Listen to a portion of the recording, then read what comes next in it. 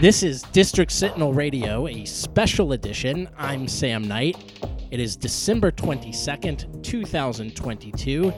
The days are only getting longer for the next 6 months in this here Northern Hemisphere. And this is our last show for the year. Happy holidays and a happy and healthy 2023. Today's show comes to you courtesy of a FOIA Follies segment from more than 2 years ago. It's about records we obtained on a coronavirus assistance program that was run by the U.S. Department of Agriculture. So without further ado, let's dive in. This is the secretive plan to privatize pandemic relief. In the early months of the coronavirus pandemic, a makeshift trade organization quietly advocated for the government to cede control of a hunger relief program to the organization's corporate members. The so-called Feeding U.S. Families Coalition, which included Accenture, Marriott, UPS, Aramark, DHL, Nestle, Kellogg's, and the National Restaurant Association, which is a major service industry lobbying group, urged the U.S. Department of Agriculture to use a public-private partnership model to run a program that fed needy families while also helping troubled farmers during the first year of the pandemic. The suggestion came in the form of a policy paper, a so-called white paper, which was revealed by email records obtained through a request made under the Freedom of Information Act. The efforts were not included in lobbying disclosures made by any of the companies involved, but specialists in government ethics law said that the firms did nothing wrong by failing to publicly acknowledge their outreach. Public-private partnerships have been used by investors and right-leaning politicians to try to privatize as many government services as politically and economically possible. They are billed as efficient for taxpayers, but so-called PPPs often end up leading to inferior public services while lining the pockets of corporate executives and shareholders. Research has linked the increasing prevalence of the PPP model to growth in the consulting and finance industries, which ballooned in recent decades as policymakers prioritized tax cuts for the rich over public investment. Accenture, a leading consulting firm, spearheaded the creation of the Feeding U.S. Families Coalition. The company's logo adorns every page of the coalition white paper, and its federal contracting arm, Accenture Federal Services, chaired the efforts to discuss the policy ideas with USDA. The company also reached out to congressional staffers who work on agricultural issues, according to a representative for Accenture. The assistance program in question, the Farmers to Families Food Box program, was launched by the Trump administration in 2020 to address the increase in food insecurity and the sudden perishable food supply glut that was caused by social distancing measures, which abated the spread of COVID-19. Farmers across the country are destroying millions of pounds of fresh produce as the coronavirus has majorly disrupted the food supply chain. The need for Washington's potato crop is down, with restaurants being closed or offering limited menus. Local dairy farms say restaurant closures have led to a surplus of milk and no way to process it before it goes bad. The Feeding U.S. Families Coalition attempts to shape the program that alleviated some of this suffering ultimately failed, and the Biden administration canceled Farmers to Families in April 2021, citing high costs and delivery problems. But efforts to shape Farmers to Families are still noteworthy. The records released by USDA detail large corporations quietly and legally attempting to influence the administration of public relief programs in ways that would benefit their shareholders. The need for emergency government assistance is only expected to rise in the coming decades, with the effects of climate change likely to intensify. It's unlikely that Feeding U.S. Families will be the last ad hoc corporate coalition that attempts to engage federal agencies in hushed academic policy discussions that just so happen to positively impact their revenue streams. When asked about the nature of the Feeding Families Coalition, Accenture denied that the group was involved in lobbying. No lobbying was conducted, a company representative said. It was never Accenture Federal Services' intent to bid on any associated work. Since AFS is not in the food box business, AFS received no business as a result of the report. The report itself, however, urged USDA to use an app developed in part by Accenture. When asked how the recommendation and potential licensing fees squared with the lobbying denial, the firm again said that it had no profit motive. No, we shared that as an example, the Accenture representative said. Accenture. High performance delivered. The company's denial might be questionable given the nature of its business and the nature of public-private partnerships.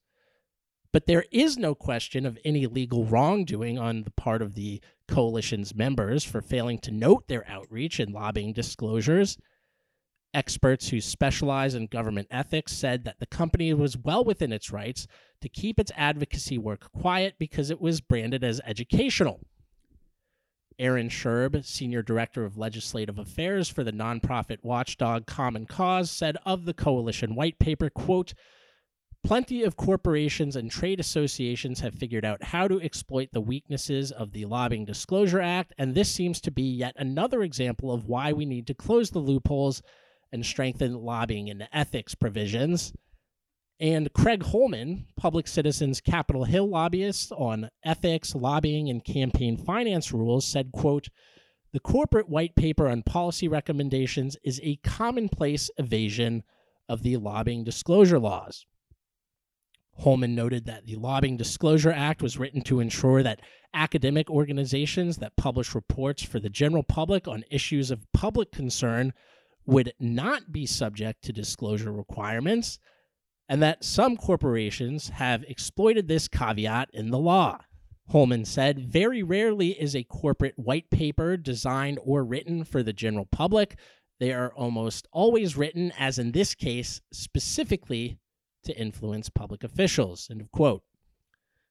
At one point, the Feeding U.S. Families Coalition did have its paper available for the general public, but only for those executing a Google search with the obscure organization's name.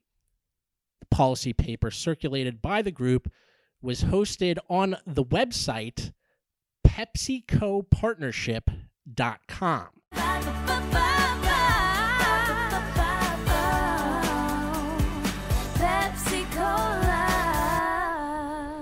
PepsiCoPartnership.com took down the paper after Accenture was asked about the publication. The company representative who spoke to us said, quote, "AFS does not manage the site. It is not clear how or why it was posted here." But there can be no question about the nature of the report, whatever Accenture says about lobbying. The document outlines 10 recommendations, many of which make the case for contracting out program work to coalition partners. Quote, "This coalition has the capability to source, process, box, and distribute food and food products widely in partnership with USDA to serve the growing need across America. We jointly believe that a public-private partnership model enables a more robust, scalable, and targeted approach," the paper stated. Details about which company would do what are listed in the various recommendations. One bullet point called for the agency to rely on logistics and food processing companies. Another called for USDA to use shipping companies to deliver food, while a third recommendation urged the agency to, quote, "fund the production of more shelf-stable foods and restore the supply of products like canned beans, tomatoes, mashed potato flakes, and pasta to food banks." Shipping companies in the coalition included UPS and DHL. Another coalition member, Kellogg's, has food processing capabilities, and another member, Aramark, services food processors. Another set of recommendations called for USDA to employ supply chain optimization and various data analysis techniques, including visualization, both of which Accenture touts to potential clients on its website. The data analysis recommendation included the aforementioned Accenture-developed app, which could help food banks find surplus food to distribute to families, the coalition said, though it conceded that multiple apps and websites already exist which do this.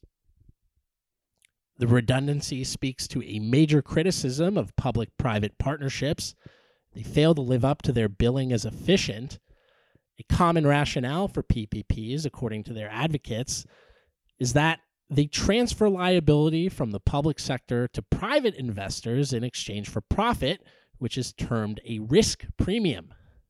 But the risk assumed by the private sector only exists on paper. Research published in December 2019 found that contractors often threaten litigation after winning bids to force governments to take on more costs, and that politicians will often acquiesce to these threats because their own career is tied to the success of the initiative. Kevin DeGood, Director of Infrastructure Policy at the Center for American Progress, which put out the report, said, quote, "A deal that initially promises seamless risk transference and good value for money can become a financial albatross," end of quote. Bolstering the argument, another study on PPPs published in 2010, which included a case study of Portugal from a Master's of Finance thesis, found that the country's use of public-private partnerships did not add value for money to the private sector. Joaquim Miranda Sarmento, the author's study, said, quote, "If traditional procurement had been used, it would have been far less expensive, even given the public sector's tendency to be less efficient."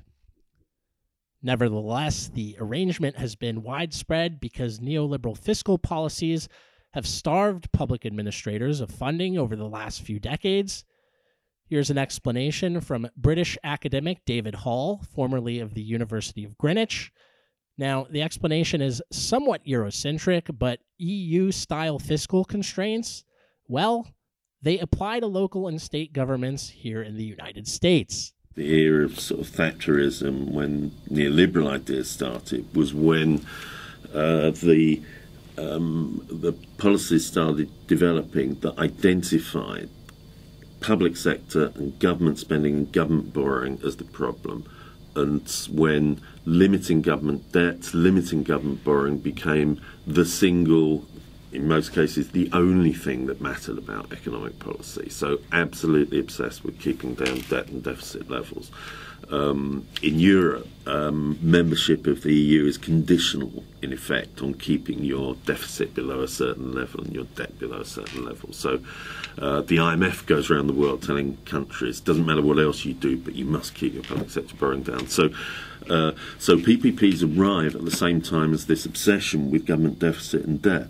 And why do they do that? Well, not because they're a way of reducing government spending or, in reality, government borrowing, but they're a way of concealing it. Because you say to the private company, you go away and borrow the money from the bank, and then it doesn't look like we're doing it. We'll then give you a long 25-year contract to operate the building, maintain the premises, and repay your loan. And then that's not us borrowing the money, that's us paying you for doing a job for us. So as far as the balance sheet is concerned, that's not public debt, it's private debt. It's not public borrowing, it's private borrowing. Okay? And so it literally is a bit of creative accounting, fiddling the books, taking it off balance sheet, as they say. So, public officials are using private financing that hides the true cost of whatever project is being undertaken, be it highway building, IT infrastructure, or a food assistance program. And unsurprisingly, white-collar industries have gleefully taken advantage. One study on privatization, published in July 2012 by People for the American Way, cited an unnamed corporate executive giddy at the thought of a major recession while addressing a body called the National Council for Public-Private Partnerships. "Desperate government is our best customer," the executive said. "There will be a lot of desperate governments out there." The remarks were made at an annual meeting in 2008 as the global financial crisis sent the economy into a tailspin. Records of the statement in the Cleveland Plain Dealer only identify the speaker as, quote, chairman of a major finance company specializing in infrastructure privatization. finance industry has been joined in pushing for PPPs by the consulting industry. According to research published in 2009 by Lee Kokorinos for the Center on Policy Initiatives, quote, consultants now often have better access, deeper institutional knowledge, and due to the high rate of turnover among public sector personnel, longer tenure, end of quote. Kokorinos noted that on an annual basis, infrastructure privatization investment funds spend hundreds of billions of dollars, and that various government entities in the United States spend dozens of billions on consultants. Accenture featured prominently in Kokorinos' paper. Quote, in August 2008, David A. Wilson, Accenture's managing director of state and local government finance and administration industry practice, made a presentation on using economic downturn as a catalyst for administrative transformation. Kokorinos' study also cited Accenture's managing director of Public Service North America at the time, Steve Shane, saying that consultants should aspire for, quote, successful commercial public sector integration. In the case of the Feeding U.S. Families Coalition, Accenture failed at its attempts to foster commercial public sector integration. Perhaps they would have had a greater chance at success if they used a more personal touch in their approach.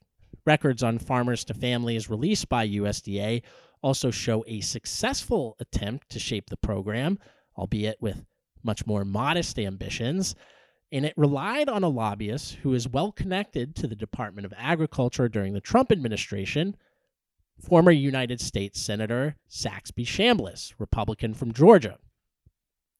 Chambliss was longtime friends with then Agriculture Secretary Sonny Perdue, having become acquainted with the former Georgia governor during the 2002 election campaign, which saw each man elected to statewide office. Chambliss spoke on Perdue's behalf in front of the Senate Agriculture Committee before Perdue's confirmation hearing. One of Sonny's most significant initiatives was the customer service focus to treat citizens of our state as customers.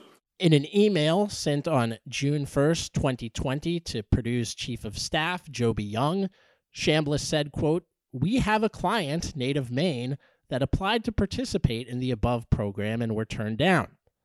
The company in question is a produce wholesaler based in Maine, the New England state.